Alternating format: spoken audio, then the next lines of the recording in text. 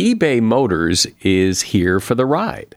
With some elbow grease, fresh installs, and a whole lot of love, you transformed 100,000 miles and a body full of rust into a drive that's all your own. Brake kits, LED headlights, whatever you need, eBay Motors has it. And with eBay Guaranteed Fit, it's guaranteed to fit your ride the first time, every time, or your money back. Plus, at these prices, you're burning rubber, not cash. Keep your ride or die alive at ebaymotors.com. Eligible items only, exclusions apply. See ebaymotors.com. Today on Something You Should Know, how can you drink alcohol and not get drunk? There is a way that seems to work. Then, people say processed food is bad, and if it has ingredients your grandma wouldn't use, you shouldn't eat it. First of all, your grandma probably ate a lot of stuff that may have been easy to pronounce, which I think was another part of that advice, but not great for you, like, Spam or pound cake or snickerdoodles. So I'm not really sure why people think idolizing grandma's diet is a good idea. Then, fascinating food facts, like strawberries aren't really berries, but bananas are. And an explanation into why we love to drive our cars. And we do love it. It's interesting when you ask people what their ideal commute is, the answer is not 0. It's about 20 minutes in each direction because people seem to savor that time. All this today on Something You Should Know. If you have to hire someone, what's the best way? Referrals? Well, maybe that could work. But just because somebody knows somebody who knows you doesn't necessarily mean they're qualified. Or you could pull out that file of random resumes that came in during the last 6 months. Maybe there's somebody in there. Maybe. Now, if you're hiring, you need Indeed.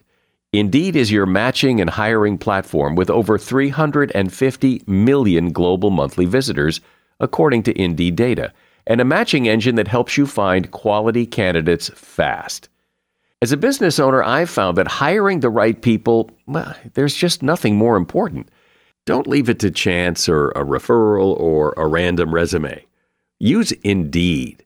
In the minute I've been talking to you, 23 hires were made on Indeed, according to Indeed data worldwide. Indeed's matching engine is constantly learning from your preferences. So the more you use Indeed, the better it gets. And listeners of this show will get a $75 sponsored job credit to get your jobs more visibility at Indeed.com/something. Just go to Indeed.com/something right now and support this show by saying you heard about Indeed on Something You Should Know. Indeed.com/something. Terms and conditions apply. Need to hire? Oh, you need Indeed. Something you should know. Fascinating intel, the world's top experts, and practical advice you can use in your life. Today, Something You Should Know with Mike Carruthers. Hi, welcome. Another day and another episode of Something You Should Know. And thanks for listening. We start today with some advice on how to drink without getting drunk. Now, some people drink to get drunk, so this doesn't apply to them. But Jim Koch, chairman of the Boston Beer Company, spends a lot of time with a beer in his hand, and he revealed a secret that he learned: how to drink alcohol without getting wasted. In an article at Esquire.com, he explained the secret he learned from a friend who has a PhD in biochemistry. And the secret is yeast. Plain old active dry yeast you buy in those little packets at the grocery store. You see, dry yeast has an enzyme in it called ADH, which is able to break alcohol molecules down into their constituent parts of carbon, hydrogen, and oxygen. That's the same thing that happens when your body metabolizes alcohol in the liver. If you also have that enzyme in your stomach when the alcohol first hits it, the ADH will begin breaking some of it down before it gets into your bloodstream and thus into your brain. Just before he starts drinking, Koch takes 1 teaspoon of yeast mixed with yogurt for each drink he plans to consume. While it does not eliminate the effects of alcohol, it can minimize them. The author of the article, did some tests and found that it did help mitigate some, but not all, of that feeling of being drunk. And that is something you should know. I know you've heard this advice that when you buy a food product at the store, it's a good idea to look at the ingredient label. And the general wisdom is that the fewer ingredients, the better. And if there are a lot of hard-to-pronounce ingredients, well, that's a bad sign. So how accurate is that advice? And why are all those ingredients in some food products? And what are they in there for? Here to discuss this is George Zaden. He is an MIT-trained chemist who created National Geographic's web series, Ingredients, the Stuff Inside Your Stuff. He co-wrote and directed MIT's web series, Science Out Loud, and he is the author of the book, Ingredients, the Strange Chemistry of What We Put in Us and On Us. Hi, George. Welcome. Mike, thanks for having me. So the advice that I think many of us have heard that, if you're looking at a food product to buy and there's ingredients in there that your grandmother didn't use or that you can't pronounce, that you shouldn't buy it. Are you in agreement with that? So I know a lot of people who swear by that advice, and I don't. First of all, your grandma probably ate a lot of stuff that may have been easy to pronounce, which I think was another part of that advice, but not great for you, like, Spam or pound cake or snickerdoodles. And your life expectancy is probably higher than your grandmother's was. So I'm not really sure why people think idolizing grandma's diet is a good idea. I'd listen to her wisdom, sure, but I would not try and copy her diet. Yeah, I get that, but I'm not so sure that I idolize my grandmother's diet so much as I have a concern, and I think a lot of people have a concern for the way food is seemingly over-engineered. I mean, things are artificially colored in colors that you don't find anywhere in nature. There are ingredients in the ingredient list of big, long words I've never seen before. I don't know how to pronounce them. I don't know what they are. So why am I eating them? Yeah, that's a great question. I think it helps to know a little bit about the different types of ingredients, of additives. There are things like vitamins and minerals, which, are added to try and prevent nutritional deficiency diseases. Classic example there is iodine is added to almost all salt to try and prevent goiter. There are flavorings, which are added obviously to make food taste better, and that's a whole other, debate we can have. There are lots of different types of texture modifying additives. So, for example, most peanut butter you buy will contain emulsifiers to prevent the peanut solids from separating out from the peanut oil. And then, of course, there are preservatives, which if you didn't have those, your food would go bad a lot faster. So, those are just a few of the categories. And if you're interested in seeing the entire long list, you can find that the FDA has a list. But the question is, why is all this stuff in there? Does it need to be in there? We all want foods that are healthy, delicious, convenient, and cheap. But it's really hard, if not impossible, to have all of those things at once. If you want peanut butter that doesn't separate, you can either buy the all-natural stuff and put it in the fridge, which I personally think makes it taste not as good, or you can buy a peanut butter with an emulsifier in it. It is a trade-off. The other part of the trade-off is if you want everything to be all natural, be prepared to spend a lot more on your groceries and spend a lot more time preparing food. It really is a trade-off. The whole idea of added ingredients gets a bad rap because there is this just idea that the fewer ingredients, the better. And I guess it's because like when you eat an apple, the only ingredient is apple, and that's a very natural, easy to understand concept. And so when you have something else, applesauce, and there's 18 added ingredients, people are suspect of that. Yes, that comes part and parcel with the other piece of this, which is if the ingredient is really hard to pronounce, it must be bad for you. I have issues with that too. My main issue with the pronouncing thing is like, one chemical can have 40 different names, and they can range from really easy to pronounce to impossible to pronounce. So if I tell you that a food contains 1-alpha D-glucopyranosyl 2-beta D-fructofuranoside, you'd think I was trying to poison you. But that is just sugar. That's another name for sugar. The name of the chemical doesn't tell you anything about whether it's good or bad for you. It tells you how the FDA regulates ingredient labels. And your other point of, the more ingredients it has, the worse it must be for you. I think that's a side effect of the wellness industry basically brainwashing us or trying to believe that chemicals are somehow bad for you, or that just because something is a chemical, it must therefore be bad for you. So the more chemicals you have, the worse a food is. And, that couldn't be further from the truth. An apple, for example, seems really simple, but it has hundreds, if not thousands of chemicals in there. It's made of living cells with proteins and genomes and small molecules and, polysaccharides, all kinds of things that are hard to pronounce, but no one would ever argue, an apple has 1,000 chemicals, so therefore it must be bad for you. So here's the concern I think people have that seems pretty obvious, that the amount of processed food being manufactured and eaten is on the rise. I mean, the store is full of processed food products. Every corner has 1 or 2 or 3 or 4 fast food places. There's a lot of processed food being consumed. And in addition, we have an obesity problem, a growing obesity problem in this country. People are getting heavier, and I don't think it's going out on a limb to say these two things are probably connected.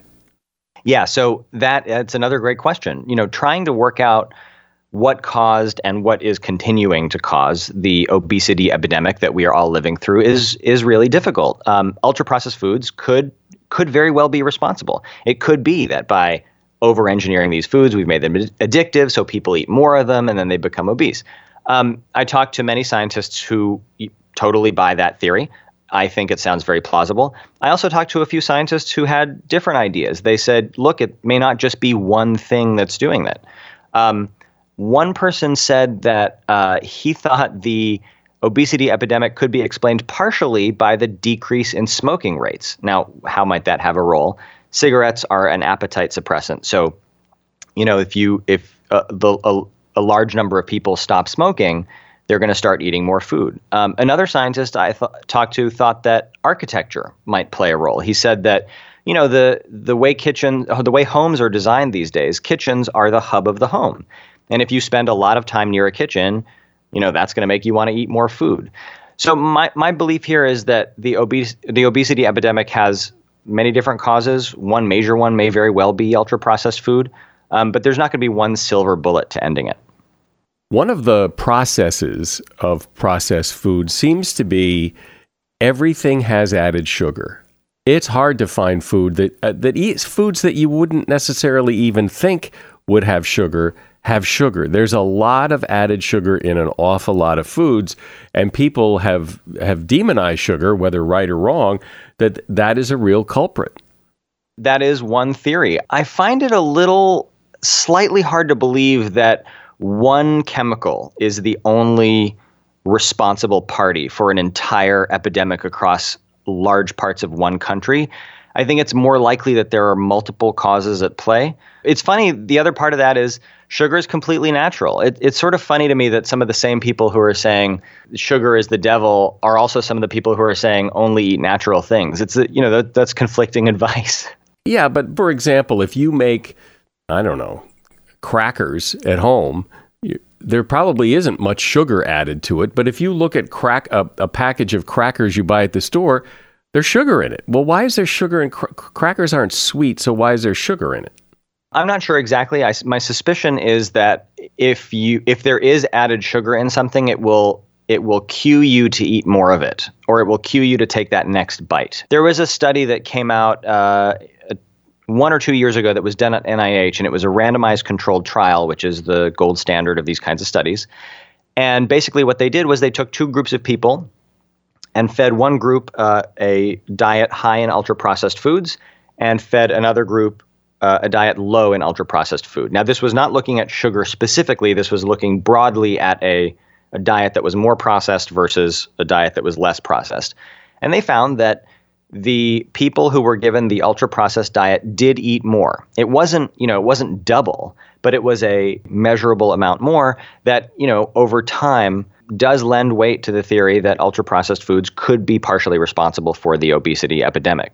So yeah, I mean, I buy that sugar might play a role. I'm just not sure it's the only thing playing a role. We're talking about the foods you eat and the ingredients in those foods, what they are, what they do, and what they don't do. My guest is George Zaden. He is an MIT-trained chemist, and he is author of the book Ingredients: The Strange Chemistry of What We Put in Us and on Us. Are you one of those people who just buys things with whatever credit card you grab out of your wallet? Well, that could be a costly move. NerdWallet, you've heard of NerdWallet. NerdWallet lets you compare credit cards side by side to maximize your spending. So if, for example, you like travel rewards, you can see which credit card gives you better rewards than the credit card you've got now. Think of what you could do with better rewards. A free flight, room upgrades, who knows? Compare and find smarter credit cards, savings accounts, and so much more at nerdwallet.com. NerdWallet, finance smarter. Credit is subject to lender approval and terms of each credit card issuer apply. A shout out to Claritin for supporting this episode and providing us with samples.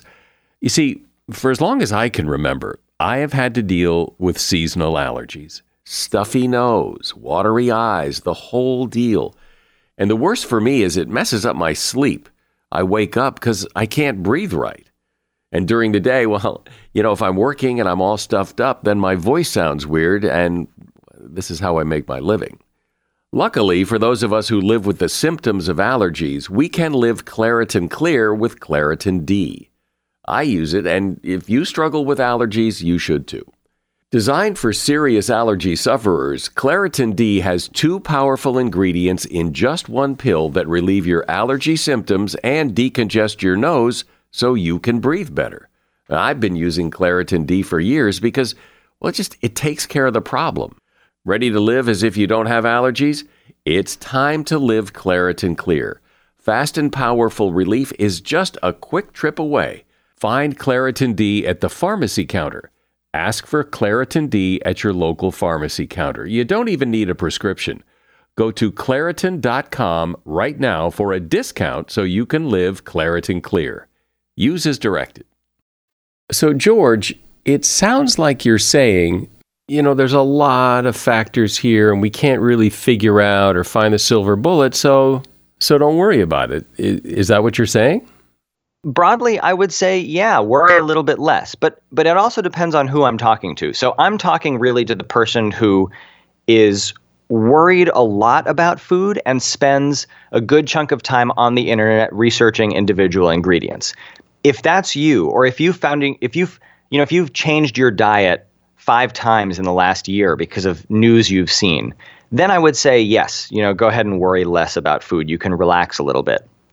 On the other hand, if you are overweight or obese, or if you've got a medical condition of some kind, there I would say you're probably worrying the right amount, or maybe you should worry a little bit more. Do you think that if a processed food is sold in the United States, that whatever is in it is probably okay? I believe that we can all be fairly confident that unless something is contaminated or something has gone wrong somewhere in a production process, foods sold in the U.S. are not going to be immediately toxic or poisonous. Now, where things get tricky is when you start extending that time horizon. So, yeah, okay, those ingredients may not be poisonous immediately now, but are they going to raise your risk of a heart attack or cancer? That is a lot harder to figure out. You have to follow a large group of people over a long period of time. You have to accurately record what they eat. You have to track what diseases they get. And so using these methods, scientists have estimated that eating 10% more ultra-processed food is associated with roughly a 1-year shorter lifespan. And there's a lot of disagreement about that result. It's not ironclad. But I do think we have to be comfortable with the idea that we know less than we think we do about the longer-term health effects of most foods and ingredients. Then doesn't that circle back to and support the idea that if we don't know the long-term effects of all these ingredients and all these things we're eating, that we should eat a simpler diet and that would be safer in the long run? Or you could argue the opposite. If we don't really know, why don't you just eat whatever you want? There's a lot of factors that go into your decision about what to eat. Some of it is health effects, like we've been talking about. Other parts of it are, what do I enjoy? I mean, the sort of more European or the more French way of eating is we don't worry about whether a food is particularly good or particularly bad. We just eat what we like, what makes us feel good, what we eat with company. And that, I would argue, is probably, I hesitate to use the word healthier, but that's maybe a more sane way of looking at foods, rather than worrying about, well, is this one particular ingredient bad for me because I can't pronounce it? Well, I think there is a suspicion that the companies that make processed foods are up to something. I mean, why do we need to have caffeine in orange soda? I mean, oranges don't have caffeine. Why does the soda have to have caffeine? The suspicion is to hook people on it, and that there's just trouble afoot here, that manufacturers are manufacturing addicting foods, making us fatter, making us unhealthy, and that's the problem. Yeah, that's a really interesting question. I think that's a philosophy that actually France does share with us, because they are quite vigilant about certain things over there, especially how quote unquote natural a food is, or how natural it's perceived to be. I think part of the problem does come down to the food industry there. I mean, they have made no bones about the fact that they have engineered foods to be delicious. I mean, on the one hand, why wouldn't you engineer? If you're trying to sell a food, you would want it to taste as good as possible. So why wouldn't you engineer it to be delicious? But on the other hand, you can argue that they've gone too far, that things are too good, that we eat too much of them. And so that suspicion is probably a natural reaction to that perception. Well, in every story there has to be a bad guy, and so it's easy to point fingers at the food manufacturers and point at things like, why do cheese puffs have to be that bright orange color? What is that, and what is it doing to us? I think everyone's heard that the artificial strawberry flavor is actually crushed up bugs. Well, why don't they just use strawberries? Why do they have to crush up bugs? There's this suspicion that somebody's manipulating this. Crushed up bugs are completely natural. I mean, that's the funny thing about it, right? It is that part of it is a perception issue. Natural bugs are not okay, but adding caffeine to cola, for example, is fine.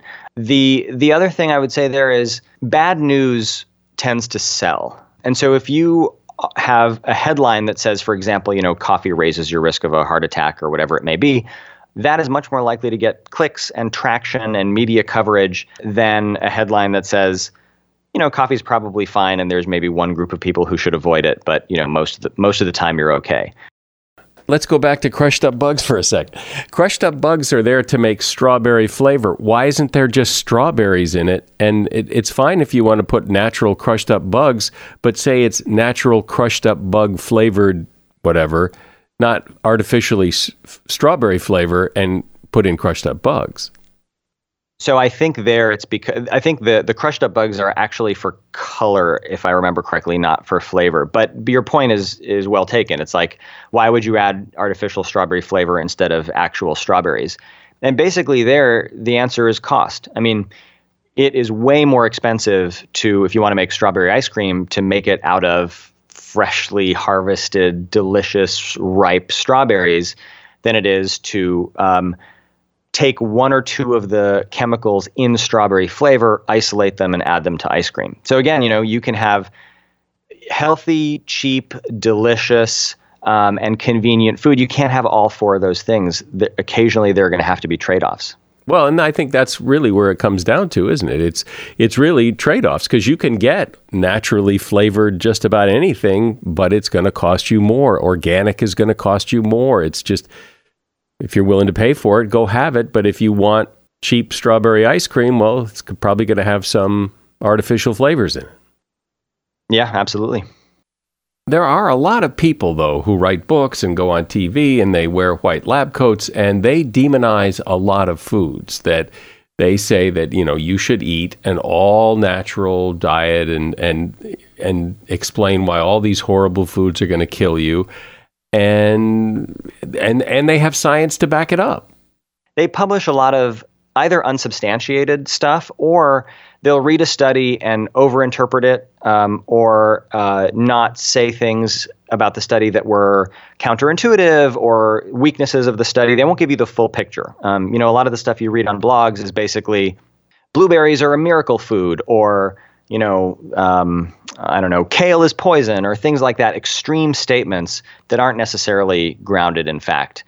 Well, I've noticed that there is a lot of nutrition advice that is based on assumptions, based on philosophies that, humans are naturally vegetarian. Oh, no, they're not. No, humans are naturally carnivores. Well, they can't both be right, but they take that one of those positions or some other position about what humans should or shouldn't eat and run with it based on the philosophy. Yeah, exactly. And much of that advice, if it is tested at all, it's tested in a way that really doesn't actually test what the person is claiming was tested. If they say, listen, you should avoid every single gram of processed food and never eat anything unless it's completely all natural. Well, no one's ever done that experiment. We've done experiments where we've incrementally increased someone's processed food intake, but we have not had two groups of people and released one group into the forest to fend for themselves and fed the other group, a diet entirely of Cheetos and Coke. That just doesn't happen like that. But reading these blogs, you'd think it does. Well, I like having these conversations about food and nutrition because there is so much conflicting advice, and some of it is very extreme. But every single person has to figure out and sometimes struggle with what should they eat, what should they not eat. And it's good to get some solid information about it. My guest has been George Zaden. He is an MIT-trained chemist. He created the National Geographic web series Ingredients, The Stuff Inside Your Stuff. And he is author of the book Ingredients, The Strange Chemistry of What We Put in Us and on Us. There's a link to his book in the show notes. Thanks, George. Cool. Thank you very much, Mike. Seeking the truth never gets old. Introducing June's Journey, the free-to-play mobile game that will immerse you in a thrilling murder mystery.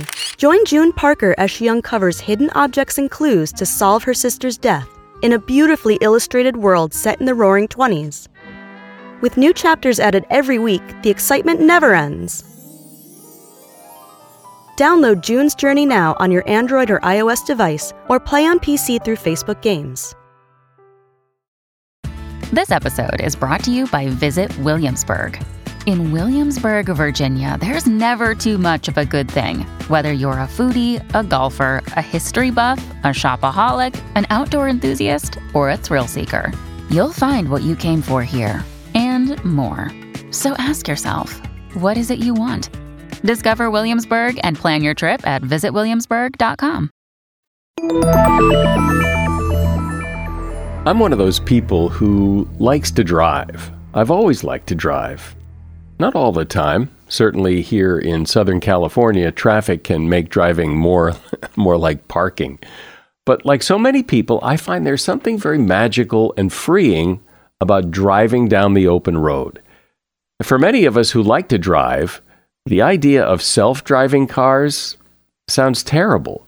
How will that work? How can self-driving cars share the road with people driving cars? What about that sense of control you have when you're driving? I would imagine you have just the opposite sense in a self-driving car. Matthew Crawford is somebody who's given this a lot of thought.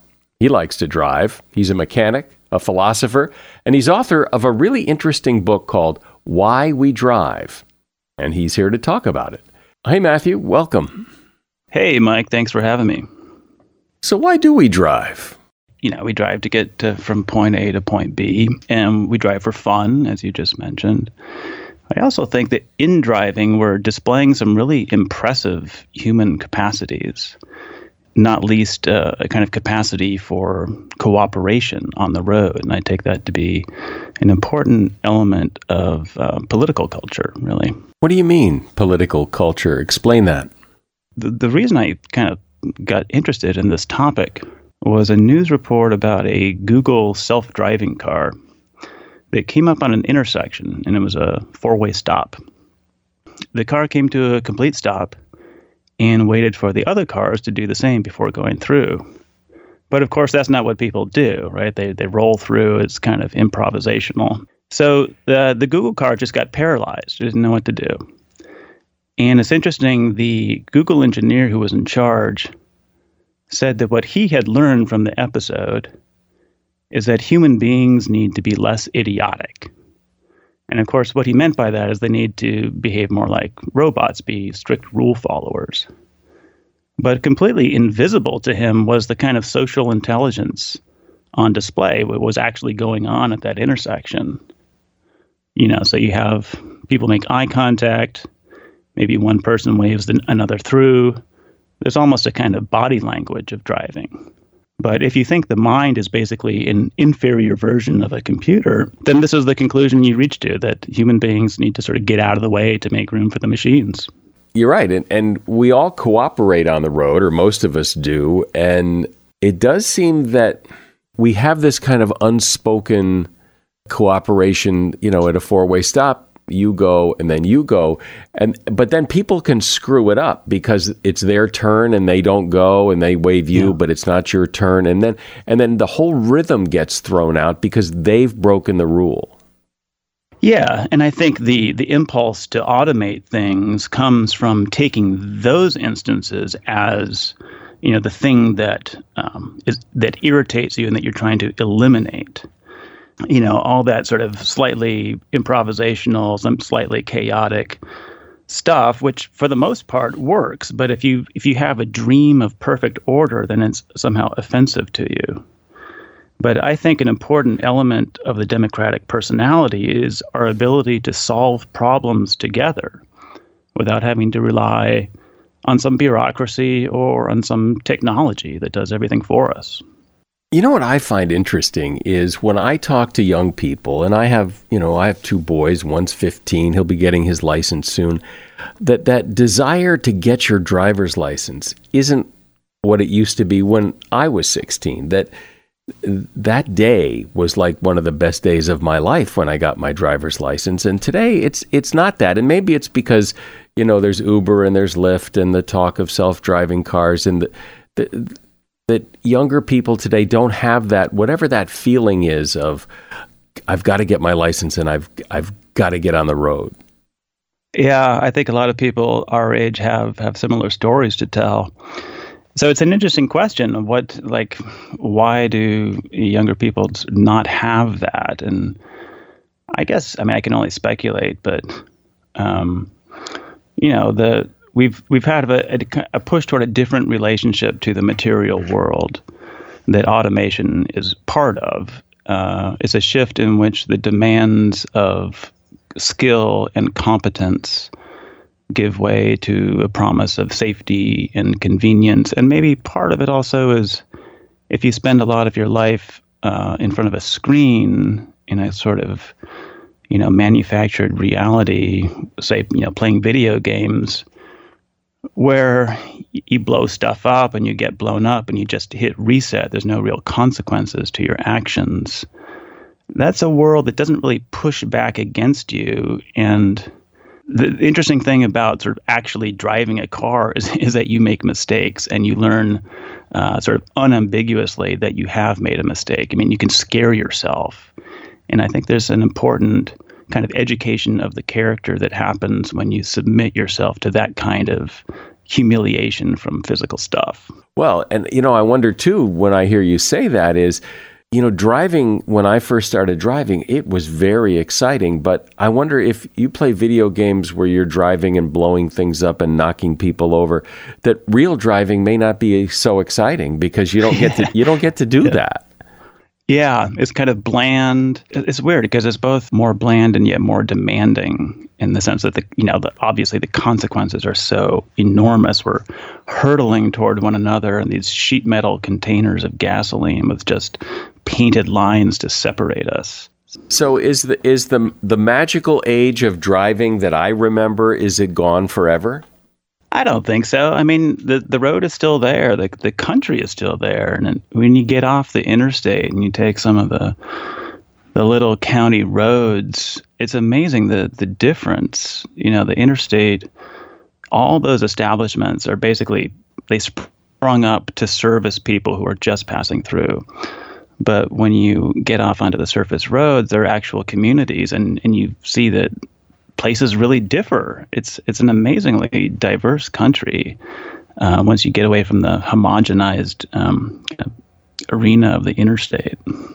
You discover your country again when you get out on the road. It's a great thing to do. One of the things that fascinates me about driving is how people behave. And, there's been surveys that say that, 80% of people think they're better than average drivers, which is a statistical impossibility. And yet there's like two behaviors. There's like the individual way I drive, but then I'm also part of a group, which is why we all slow down for accidents and cause traffic jams. That there's that group driving, and then there's the individual driving. It's interesting because we're very alone in our cars. We're sealed off from other people in our private property, and yet the road is this shared space. So driving has this kind of hybrid quality to it that I think nicely mirrors kind of this big sort of social picture where we have a hyper individualism, especially in America, sort of every man for himself. But on the other hand, we have these hopes for social solidarity. And somehow the whole problem of a democratic society seems to be kind of in microcosm in driving. That's endlessly fascinating. And there are always people, when you're driving with a lot of cars around you, there's always people who go too fast or go too slow. But that's not quite as big a problem, at least for me, as the idiots who weave in and out of traffic and barely miss everybody and rev their engines and all that. And I've always wondered about those guys, and I think they're usually guys. Sure. As to why, because from the time I started driving and been in cars with other people and seen those people driving in other cars, I've never heard anyone go, "Oh my God, he is the coolest guy I've ever seen." Everybody thinks he's an idiot, but he doesn't think but how come he doesn't think he's an idiot when no one has ever reinforced, like, "Oh my God, rev it again. You're just so cool. My God. Oh, you nearly cut that guy off. That is fabulous." Nobody ever says that. That's well put. I think the young male in particular is given to self-dramatization, and often his car is a means for kind of projecting out onto the world some image that he has of himself. And, that stuff is best confined to a racetrack, obviously. And in this book, I take these excursions into different grassroots motorsports and automotive subcultures where that instinct is given free rein, that sort of competitive, a little bit macho, and playful spirit. It's interesting. It's both a spirit of hostility combined with friendship, where you have people kind of trying to outdo one another in excellence. But those are guys on a racetrack who probably are pretty well trained in what they're doing, and they're not driving amongst the rest of us, I guess, trying to impress themselves or other people. I just found it interesting because there is no reinforcement for that behavior, and yet it never ends.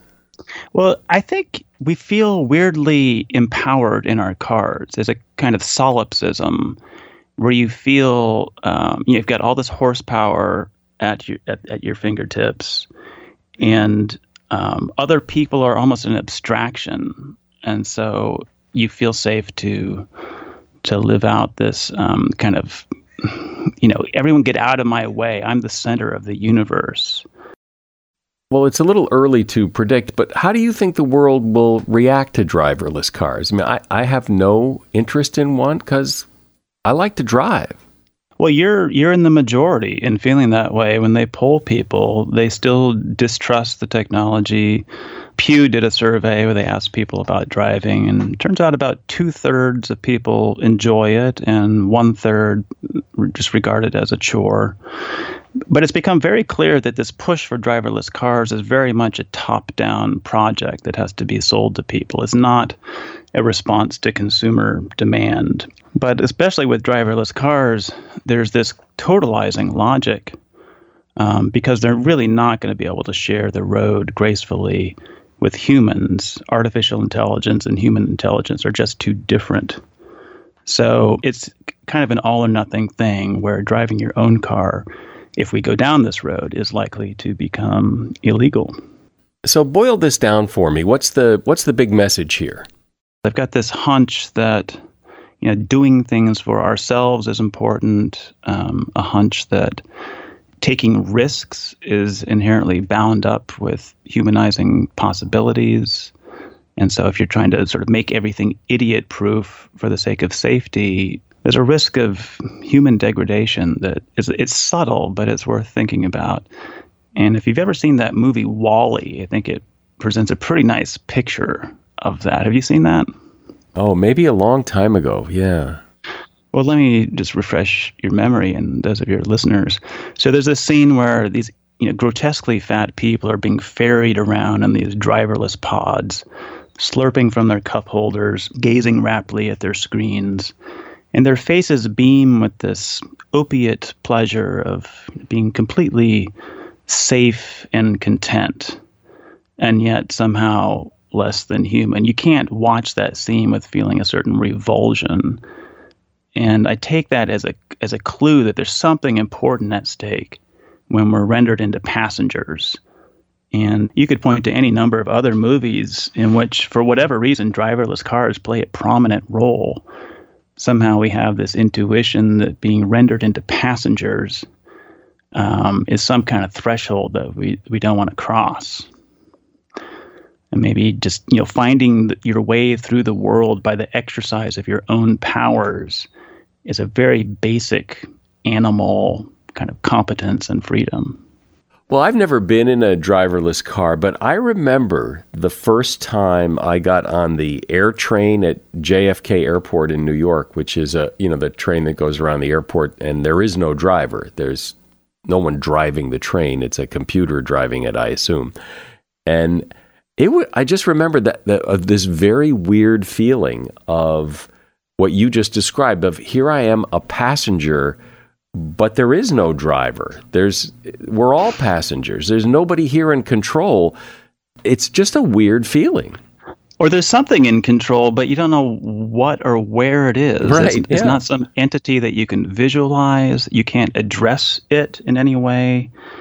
So, there's a kind of spooky action at a distance quality that kind of goes against the grain of our, we're animals with bodies, and we like to see who we're dealing with. We like to see who's in control. And I imagine if I get in a driverless car and it starts to move, I'm going to have that very same feeling of what's going on? There's no point of reference. There's no way to know what's happening. And I think our readiness to accept that or not, it serves as a nice index of this subtle form of re-education that's taking place toward greater passivity and dependence, where we become more willing to be completely ignorant of the basic, kind of infrastructure of material stuff that we depend on, like that's someone else's business. And that doesn't sit very well with the kind of mental engagement with your own world that makes you also responsible for your world. You know what I wonder is if there were driverless cars and it was time to get one, like what are you shopping for? What are the features? Why would you get this one and not that one? I mean, it's just going to be all vanilla cars. Well, you can imagine a world in which you can hail one for free, ride it for free. But of course, it's not really free, because once you get in, you then have to decline 10 different offers tailored to your unique lifestyle. In other words, the car becomes a device, and like all devices and gadgets these days, it gets kind of absorbed into the logic of surveillance capitalism, where the whole point is to gather data about you, your movements through the world, and use that to sell you stuff and sort of create a proprietary science of managing your behavior. And I think people are starting to wake up to the fact that that's the basic logic of the internet, which is now slipping the bounds of the screen and coming out into the real world with smart devices of all kinds. So in other words, the driverless car might or might not be better for you, but that's not the point. It's to be better for you. It's to gather data about you. Well, there is something about driving that when you get in the car and you shut the door and it's just you and you decide where to point the car, how fast to go, when to go, there's something so, I don't know, gratifying and freeing about that, that the idea of losing that, I don't like that at all. Yeah, it's the absence of remote control, I guess. And how many spaces can you really say that about? I mean, your own home, hopefully, and your car is a place where you have a bit of private headspace. And it's interesting when you ask people what their ideal commute is or would be, the answer is not 0. It's about 20 minutes in each direction because people seem to savor that time of kind of decompressing, between work and home, and also just being out roaming without giving anyone an account of your whereabouts. There's no committee involved. It's just, the accelerator wired directly to the seat of your pants. And you're right. There's something just really rejuvenating about that. Well, what you said, that people who commute don't want a 0 commute. They like to commute. They like their drive. They like their solitude, whatever that is. There's something that feeds the soul, I think, about driving, and it's interesting to talk about. Matthew Clark has been my guest, and the name of his book is Why We Drive. You'll find a link to it in the show notes. Thanks, Matthew. Yeah, this is fun. Thanks, Mike. And we close today with some fascinating facts about the foods you eat, because there is a lot about food you probably don't know. For example, most of the salmon we eat is dyed pink. Wild salmon are pink in color because of these little crustaceans called krill that they eat. But farm salmon, which accounts for 2/3 of the salmon we eat, are fed pellets to dye their flesh pink. Otherwise, they would be gray. An ear of corn will almost always have an even number of rows. What's in your peanut butter may shock you. According to the FDA, there may be up to an average of 30 or more insect fragments per 100 grams of peanut butter, and an average of 1 or more rodent hairs per 100 grams. Twinkies actually do have a shelf life. It's about 45 days. Honey does not have a shelf life. It may crystallize and change color, but it will never go bad. Avocados, pumpkins, bananas, and watermelon are all actually berries, but strawberries are not berries. Almonds are part of the peach family, and the average American eats about one ton of food per year, and that is something you should know. I am here if you have any comments, questions, or ideas. You can always contact me by email, and I always read them. It's mike@somethingyoushouldknow.net. I'm Mike Carruthers. Thanks for listening today to Something You Should Know. The Bigger Pockets portfolio of podcasts are worthy of your investment. We're having a real conversation as real estate investors. New episodes available every day. It's important to buy where it makes money and not necessarily where you want to travel to. Bigger Pockets, On the Market, Rookie Real Estate, or Money Podcast. The purpose of flipping is to create more cash so then you can reinvest into other types of properties. The Bigger Pockets Podcast, on YouTube or wherever you listen.